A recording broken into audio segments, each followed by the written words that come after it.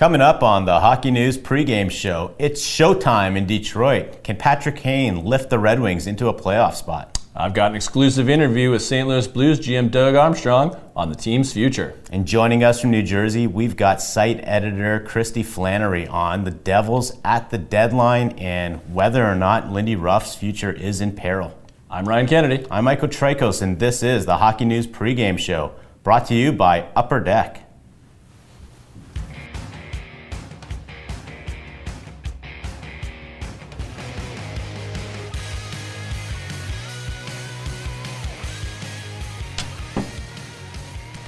What's up, hockey fans? Welcome to the Hockey News pregame show. I'm Michael Trikos. With me, as always, is Ryan Kennedy. And Ryan, it's been a fun year in the NHL this year. You've got Austin Matthews chasing down 70 goals. You got Connor McDavid on pace for 100 assists. And you've got Patrick Kane in Detroit, looking like the Patrick Kane of yesteryear, circa Chicago Blackhawks when he was winning cup after cup after cup. It's showtime in Detroit, isn't it? It is, and I mean, how great a moment was that the other night where he scores against Chicago, and then he literally says "Showtime" to the crowd. Just, I mean, that's what you want. That's fun. I think everybody appreciated that. Is that a foul, shouting out your own nickname? No, I think it was. I think based on the fact that it was against Chicago, and there, so many good memories with that team. He's with his new squad. To me, that was like perfect. Yeah. I feel that's what we need more of in hockey is guys having fun and everybody kind of being on the same side. If Hawks fans aren't going to be mad about that. It's it's Patty Kane. And he does it in such a playful way. Like, I go back to Austin Matthews played against the Blackhawks early in Matthews' career, and he did the kind of, is that a Matthews thing now, where he cups his hand to his ear, right? And he's kind of like, all right, silence the fans, or let me hear it. Yeah. And then the next goal was Patrick Kane doing that, and then he cupped his hand to his ear. Right. So you gotta love the showmanship from Patty Kane. Yeah, he gets it. We talked about Patrick Kane and the effect he was going to have on the Red Wings right before he played his first game in Detroit. And, I think we were probably lukewarm on what a guy who's coming off of some serious hip surgery was going to be able to do. But I'm looking at the stats right now. 12 goals, 28 points in just 27 games. And he's got the Red Wings right in the mix for a playoff spot. Yeah. Surprised? I am. And honestly, we were trying to remember before the show. I'm sure we did like an over/under. It was probably about 40 points or so. And I know I took the under. I think I said it was like 35 points. I took the over just to be like argumentative. Right. But for me, I thought, at the time, it was like, okay, well, this is nice. It's a way of GM Steve Yzerman to say to the Red Wings, like, look, I believe in you guys. You're playing well early on. We really want a playoff spot this year. We want to take things to the next level. So it's like, here's a treat. Here's Patrick Kane. He'll bring, some star power to the dressing room. He'll bring that great experience. If he can chip in on offense, hey, that's great. Because remember, the playoffs last year with the Rangers, he was not a difference maker, right? They lost to the Devils in the first round, so the mission was not accomplished there. But if he had played this whole season, he would be their leading scorer. That's crazy, right? To think. Like, it would be like him and then like Dylan Larkin close behind. But Kane is hot at the exact right time. I think he has 8 points in his past 5 games. The Red Wings have won, I think, 7 of 10, and they're putting a little bit of distance between them and the rest of the wild card picture, because they're ahead of Tampa and they have games in hand on Tampa. So at this point of the year, heading into the trade deadline, that's exactly where you want to be. And Patrick Kane has rediscovered the magic. Clearly the surgery worked. Yeah, I want Detroit in the playoffs, and it's been, I was looking it up, 7 long years where they haven't been in, and you were saying, I was asking, how long was the streak before that? And I was like, it's somewhere around 20. And you said it was basically when Nick Lidstrom left the team. That's when it stopped being a playoff team. So, they're in a new rink. And I feel like we still haven't had that. The rink hasn't been christened yet. Yes, exactly. Because they haven't been in the playoffs. So I'm pulling for them to be in the playoffs just because I'd love to see that arena full. I cover the Red Wings in their previous arena, and that's a great hockey market. Yeah. So if you're Steve Yzerman, you've got Patty Kane, playing the way he is. Obviously, Larkin's been their leader for all season. Alex DeBrincat's been on fire all year as well.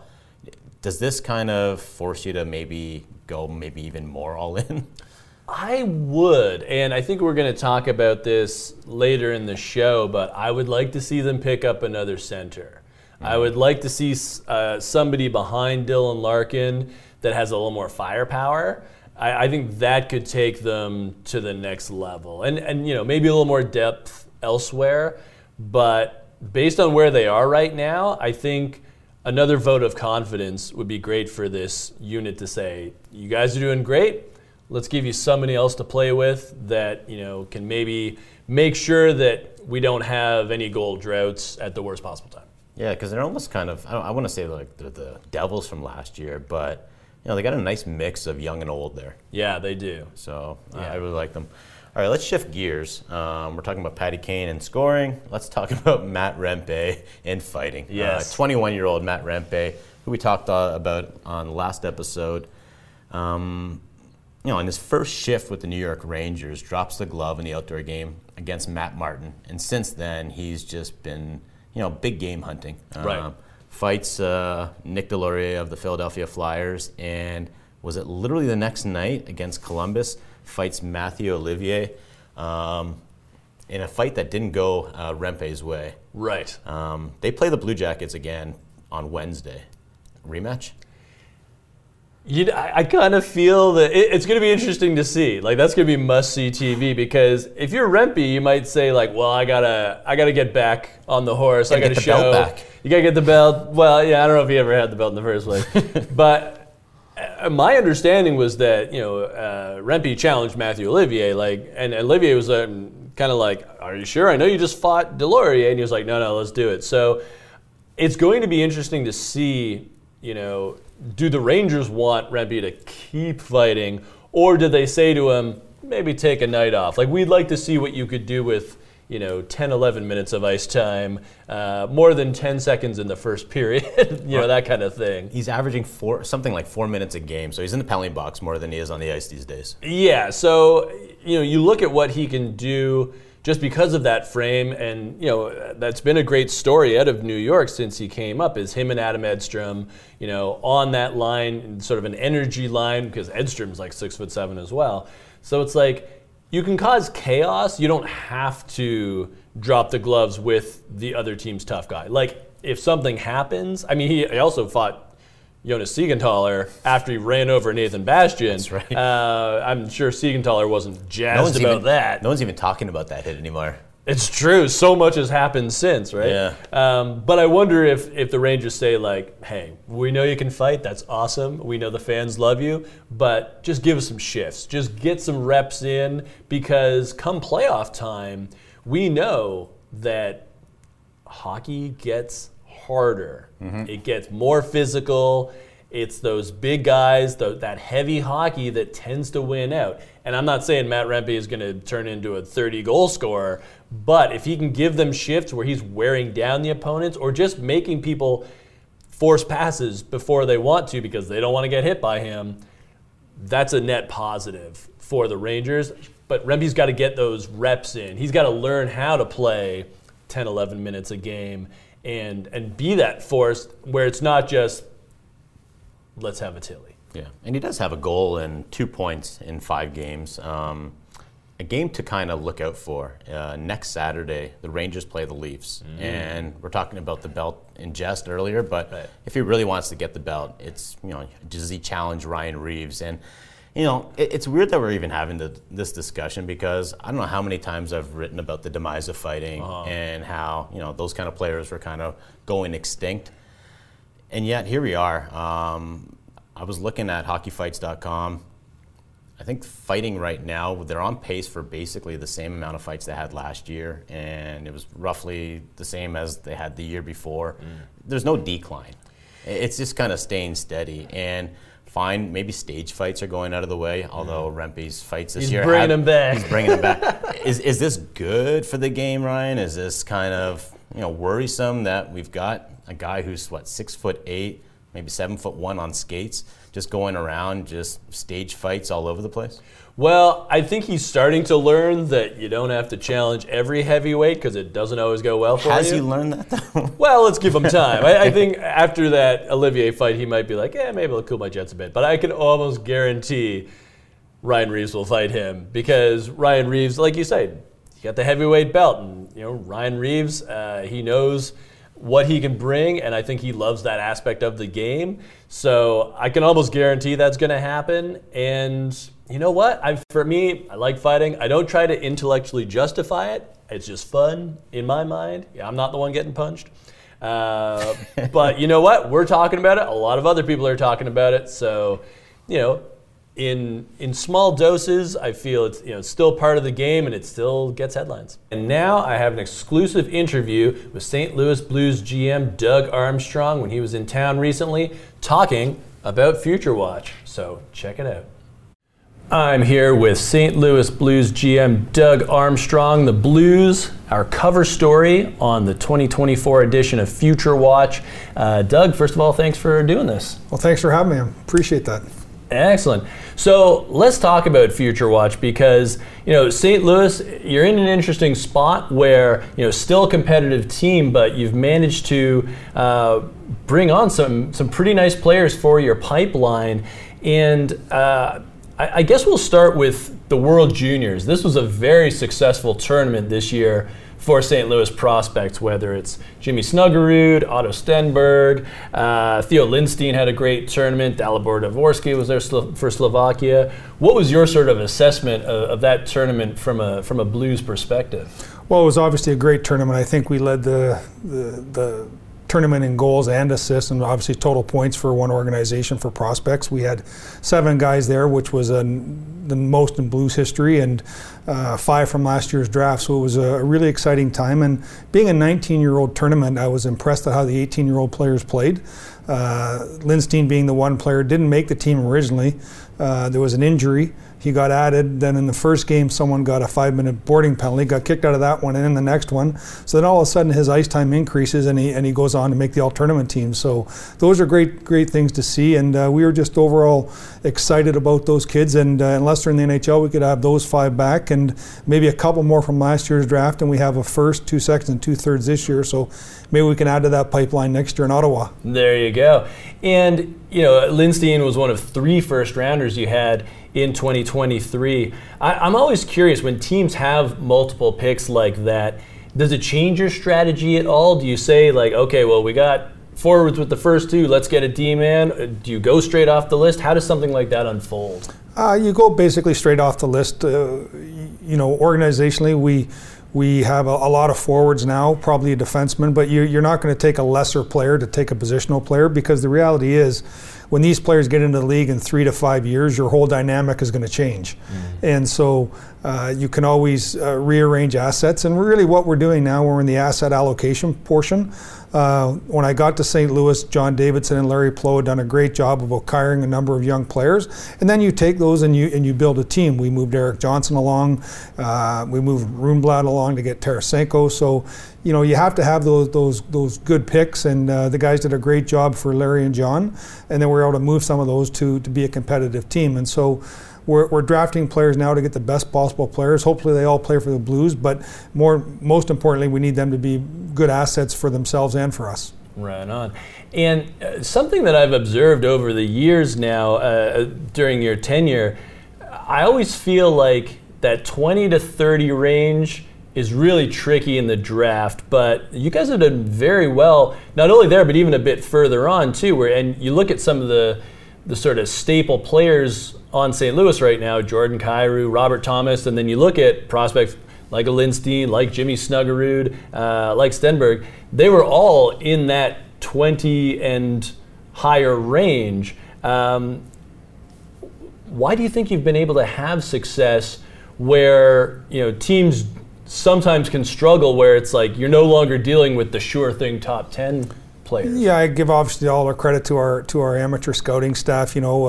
It's a good thing. We've had a lot of practice picking in that area. It means you're having a good NHL season. But I think they just do their homework. They do a lot of background checking. we all believe that we have a different way to look at things, and I'm not sure if we do, but we think we do, and I think our guys have done a great job of honing in on things that are necessary to be NHL players. I think in your first round, you'd always love to get a top 6 forward, a top 4D, but as you're moving down in the draft, it might be harder to do. So what you want to make sure you're doing is getting an NHL player, and then work from there. Right on. And another thing I'm always curious about is, goaltenders in the draft.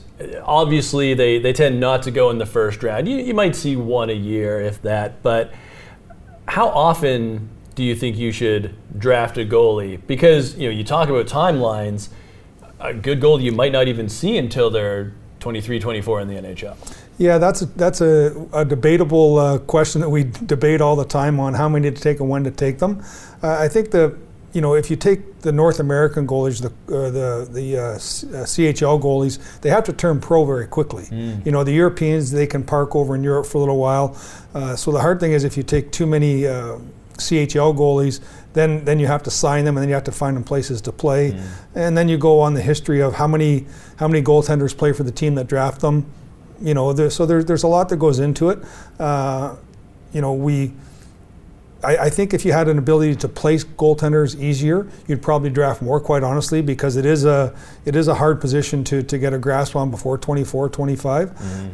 But again, we try and do a lot of homework on that. I think our guys took Hofer in the 4th round, which it turns out to be a very good pick. He's one of those young players that's playing for us now, and Binnington obviously came in and has done a good job. So you see Vasilevsky and you see Carey Price. You see guys that do okay at the top end of the draft too.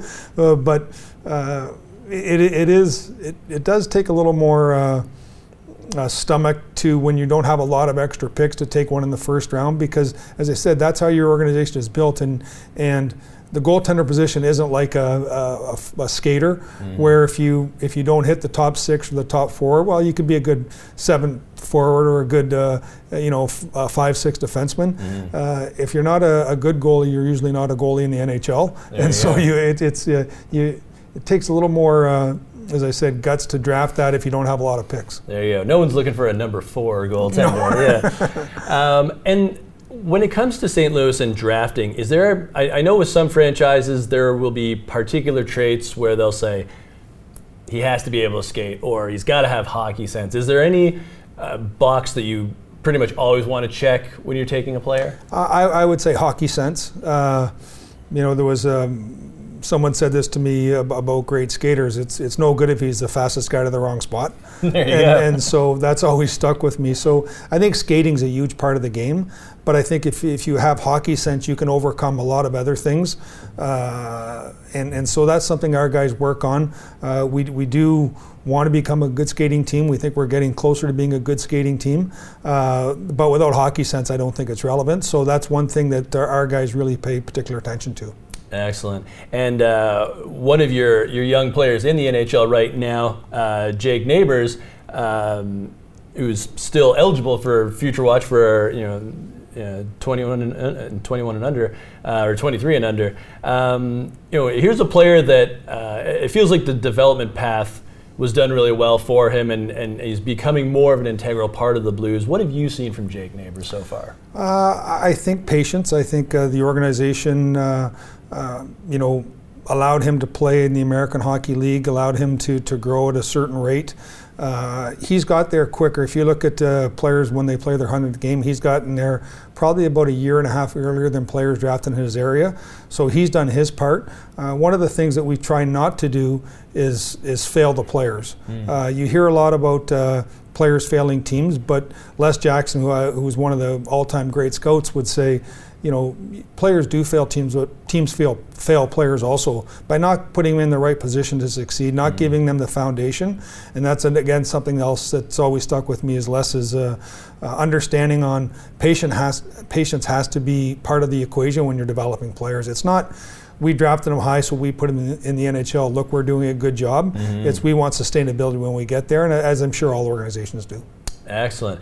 And I just want to finish up.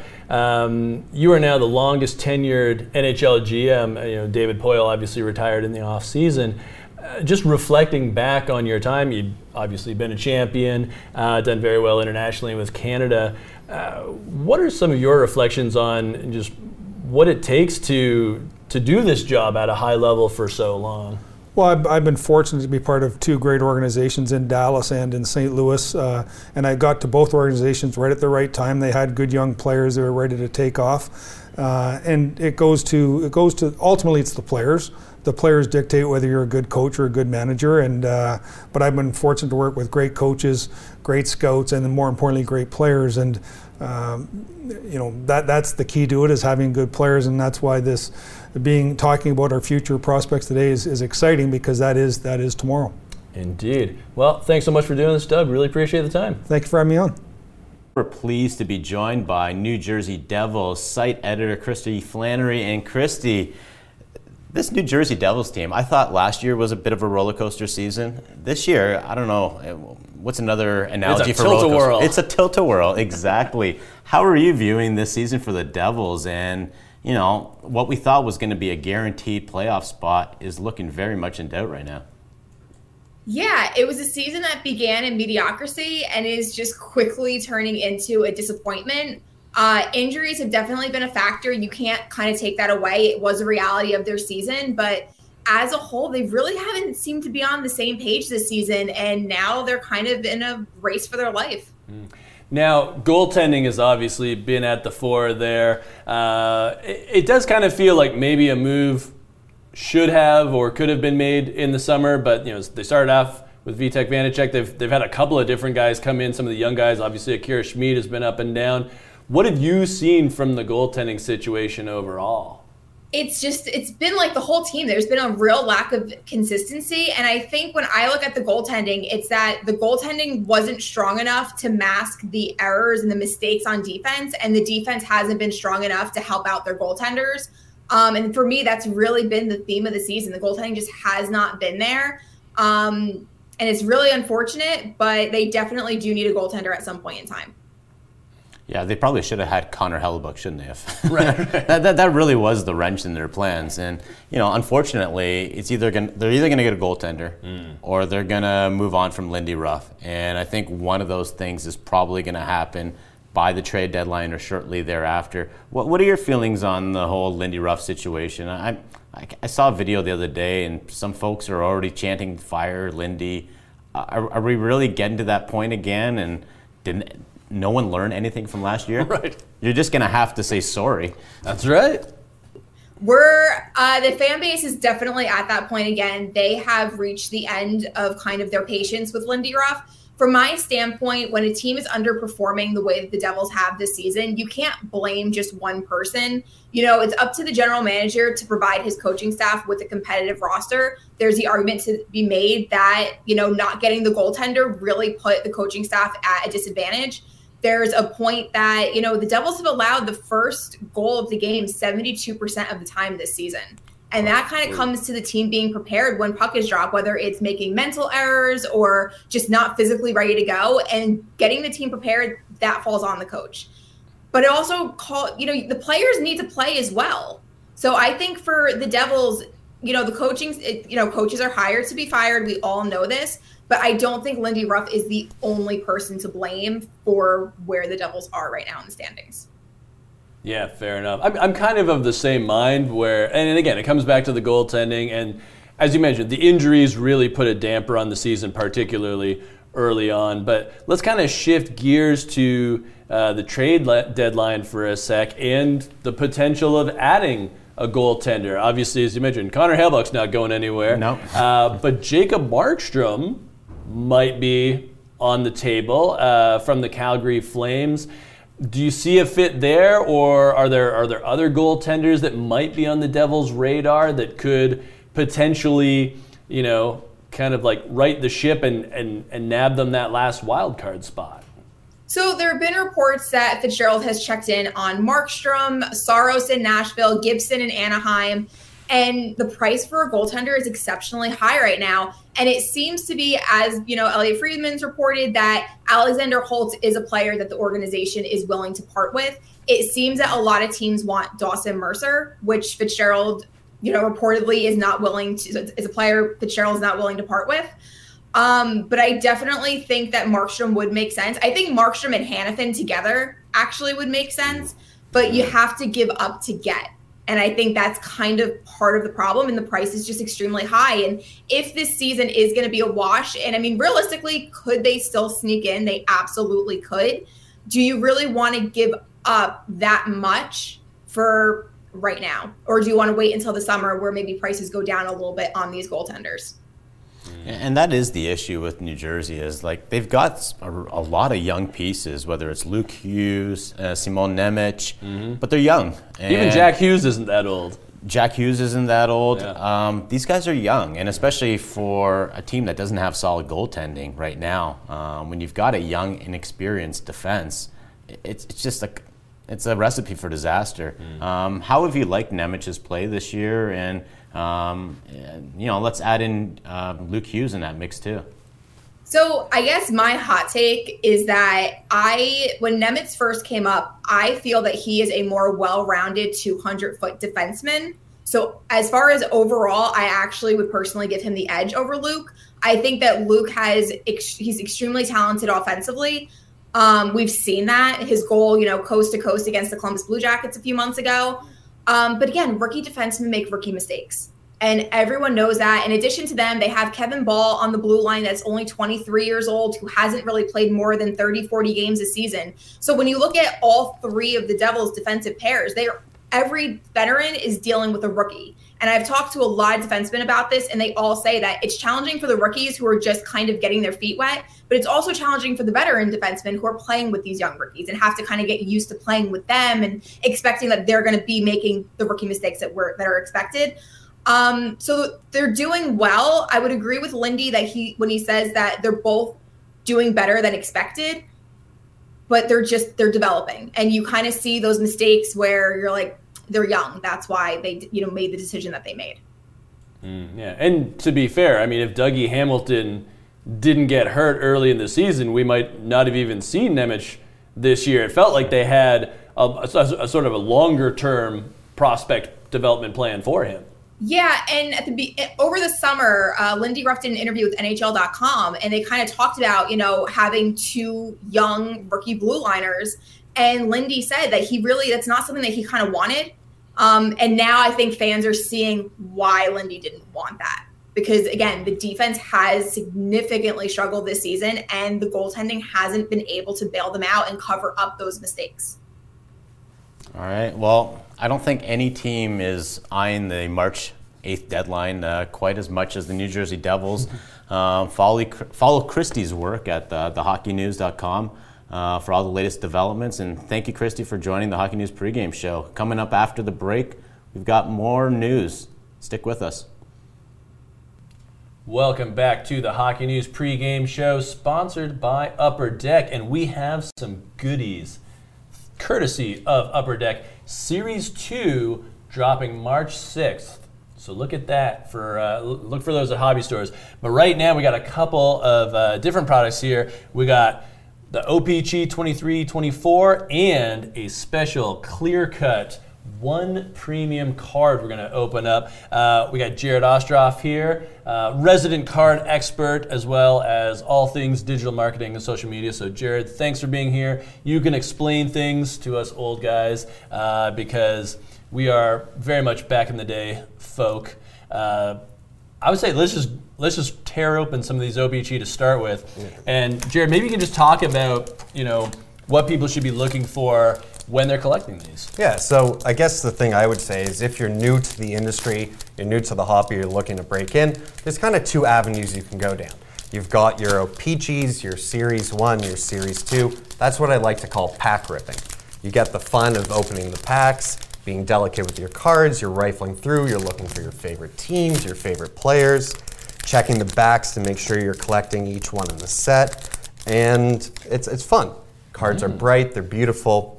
And then what we're going to turn next to is something like Clear Cut, which I like to call chasing the hit. And that's because you're basically looking at one good card, maybe a couple extra base cards, but you're looking for that one valuable card. Maybe it's autographed, maybe it has a little piece of jersey, a piece of stick, Today, clear cut, it's only autographs, and we're looking for that Connor Bedard autograph. That'd be worth a lot of money on eBay right now. And I didn't get Connor Bedard, but I got a Kent Johnson. Yeah. And I don't know if that's... Yeah, well, speaking of the Blackhawks, I got a marquee rookie card, Wyatt Kaiser. So not Bedard, but...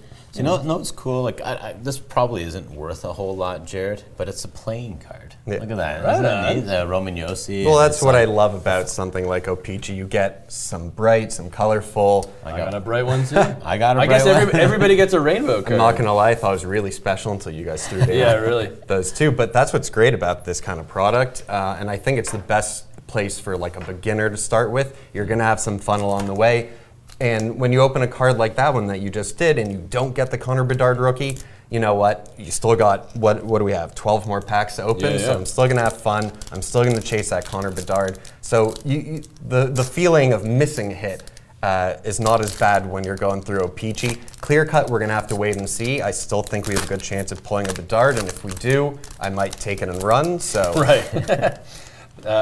And, just talking about favorite players, like I got a Cale Makar. I'm sure that's going to be a popular one amongst, So this one says fans. Premier, and it's an Andrei Svechnikov.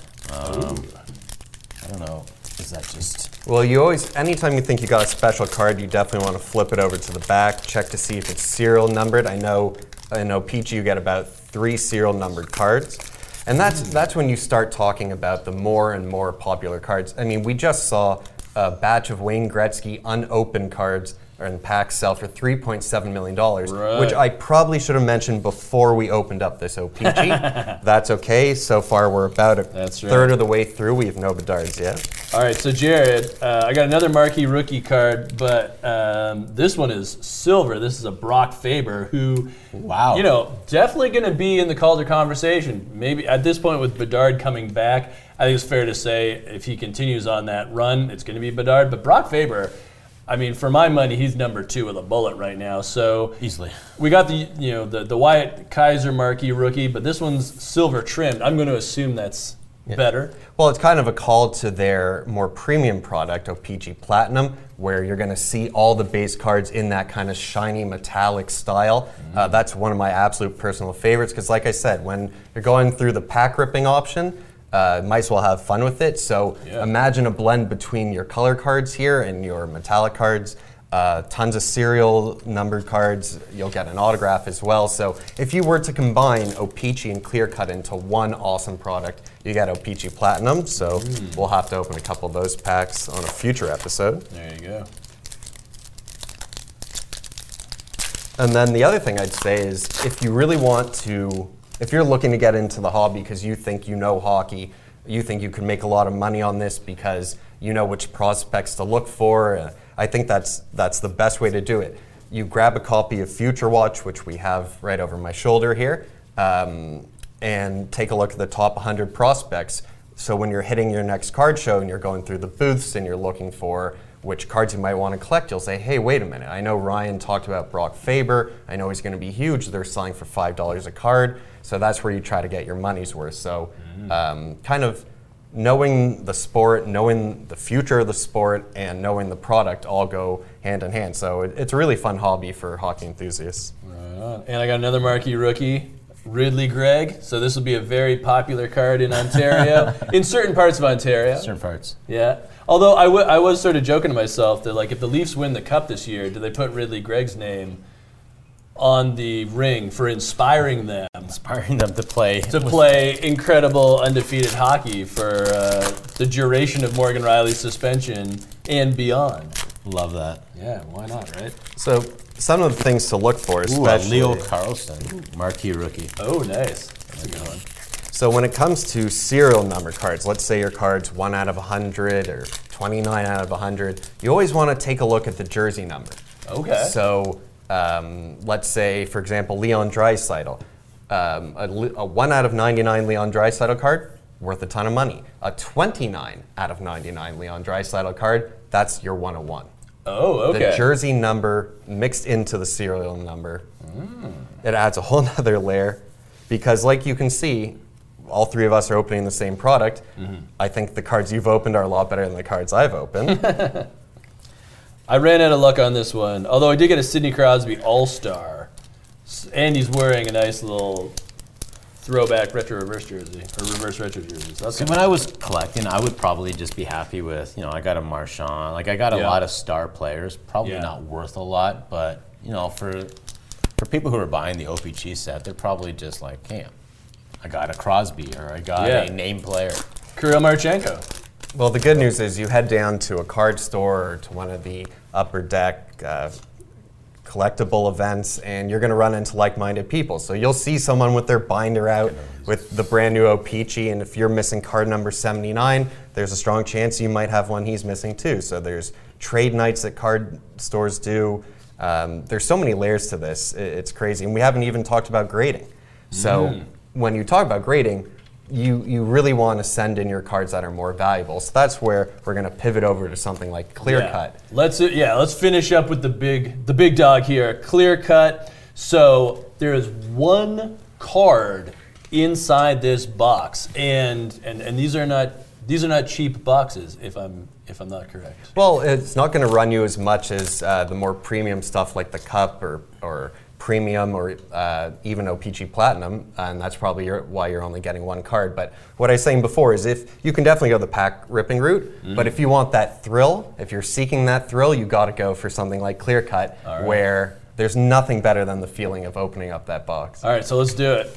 All right, Clear so cut. opening is up. Connor Bedard in a Sabres jersey. JJ Peterka. Oh, that's not bad at all. Yeah. Okay, so they've already put it in a nice little case for us, which is nice. 37 of 65 autographed JJ Peterka cards. So that's pretty fun. And now I see why they're called clear cut. Yeah. Because literally it's clear. You can get That's into things like on-card autographs versus a sticker autograph, but that's right on the card. That's a nice clean cut. Looks mint condition. Send that in. Hope for 10 out of 10. There you go. Excellent. There we go, JJ Peterka. All right, well. Ryan, you know what time it is? It's rapid fire time. All right, our favorite time of the show. Producer Connor, got some questions for us? I don't know why you continue to lie to your viewers. I love it. With Slow burn. With Jamie Drysdale reportedly out week to week, does that change the Flyers' trade deadline plans? This is tough timing for the Flyers because Rasmus Ristolainen is out as well, and it wasn't a deep blue line to begin with. Obviously, they would have a better idea of what week to week means. So I think if they can make the moves they want, they should still do it, as long as it doesn't completely crater their defense, because I think it is worth it for the Flyers to make the playoffs this year while still looking at the future. So if a team wants Sean Walker and Nick Seeler as a package, and we've heard that there are some teams interested in there, as long as you know you're getting Drysdale and Ristolainen back relatively soon, even if it's a bit after the trade deadline, then I say full steam ahead. I like the plan that Daniel Breyer has, but you do have to be concerned about those injuries. Yeah, I think it does change it. I think at the very least, if you're going to move a Scott Laughton or a Sean Walker, you're probably asking, in addition to a pick, maybe getting at least a stopgap on defense. Right. Maybe not someone the equivalent of a Drysdale, but at least something that can just, a body hold the fort for for like however more weeks it is. All right. Elias Pettersson still isn't talking contract with Vancouver. At what point should Canucks fans start getting nervous? All right, I'm going to be a little sassy here. I'm going to say, don't worry until you're out of the Stanley Cup playoffs, because if you win the Stanley Cup, none of this matters. Yeah, I don't think there's any kind of concern. I think if I'm Pettersson, why do I want to leave Vancouver? Like, you got Quinn Hughes, you got Thatcher Demko, so you've got a nice young nucleus to build around. And heck, man, they just brought in Lindholm, a fellow Swede for you to kind of play with right now. So you know the organization is going to reward solid play.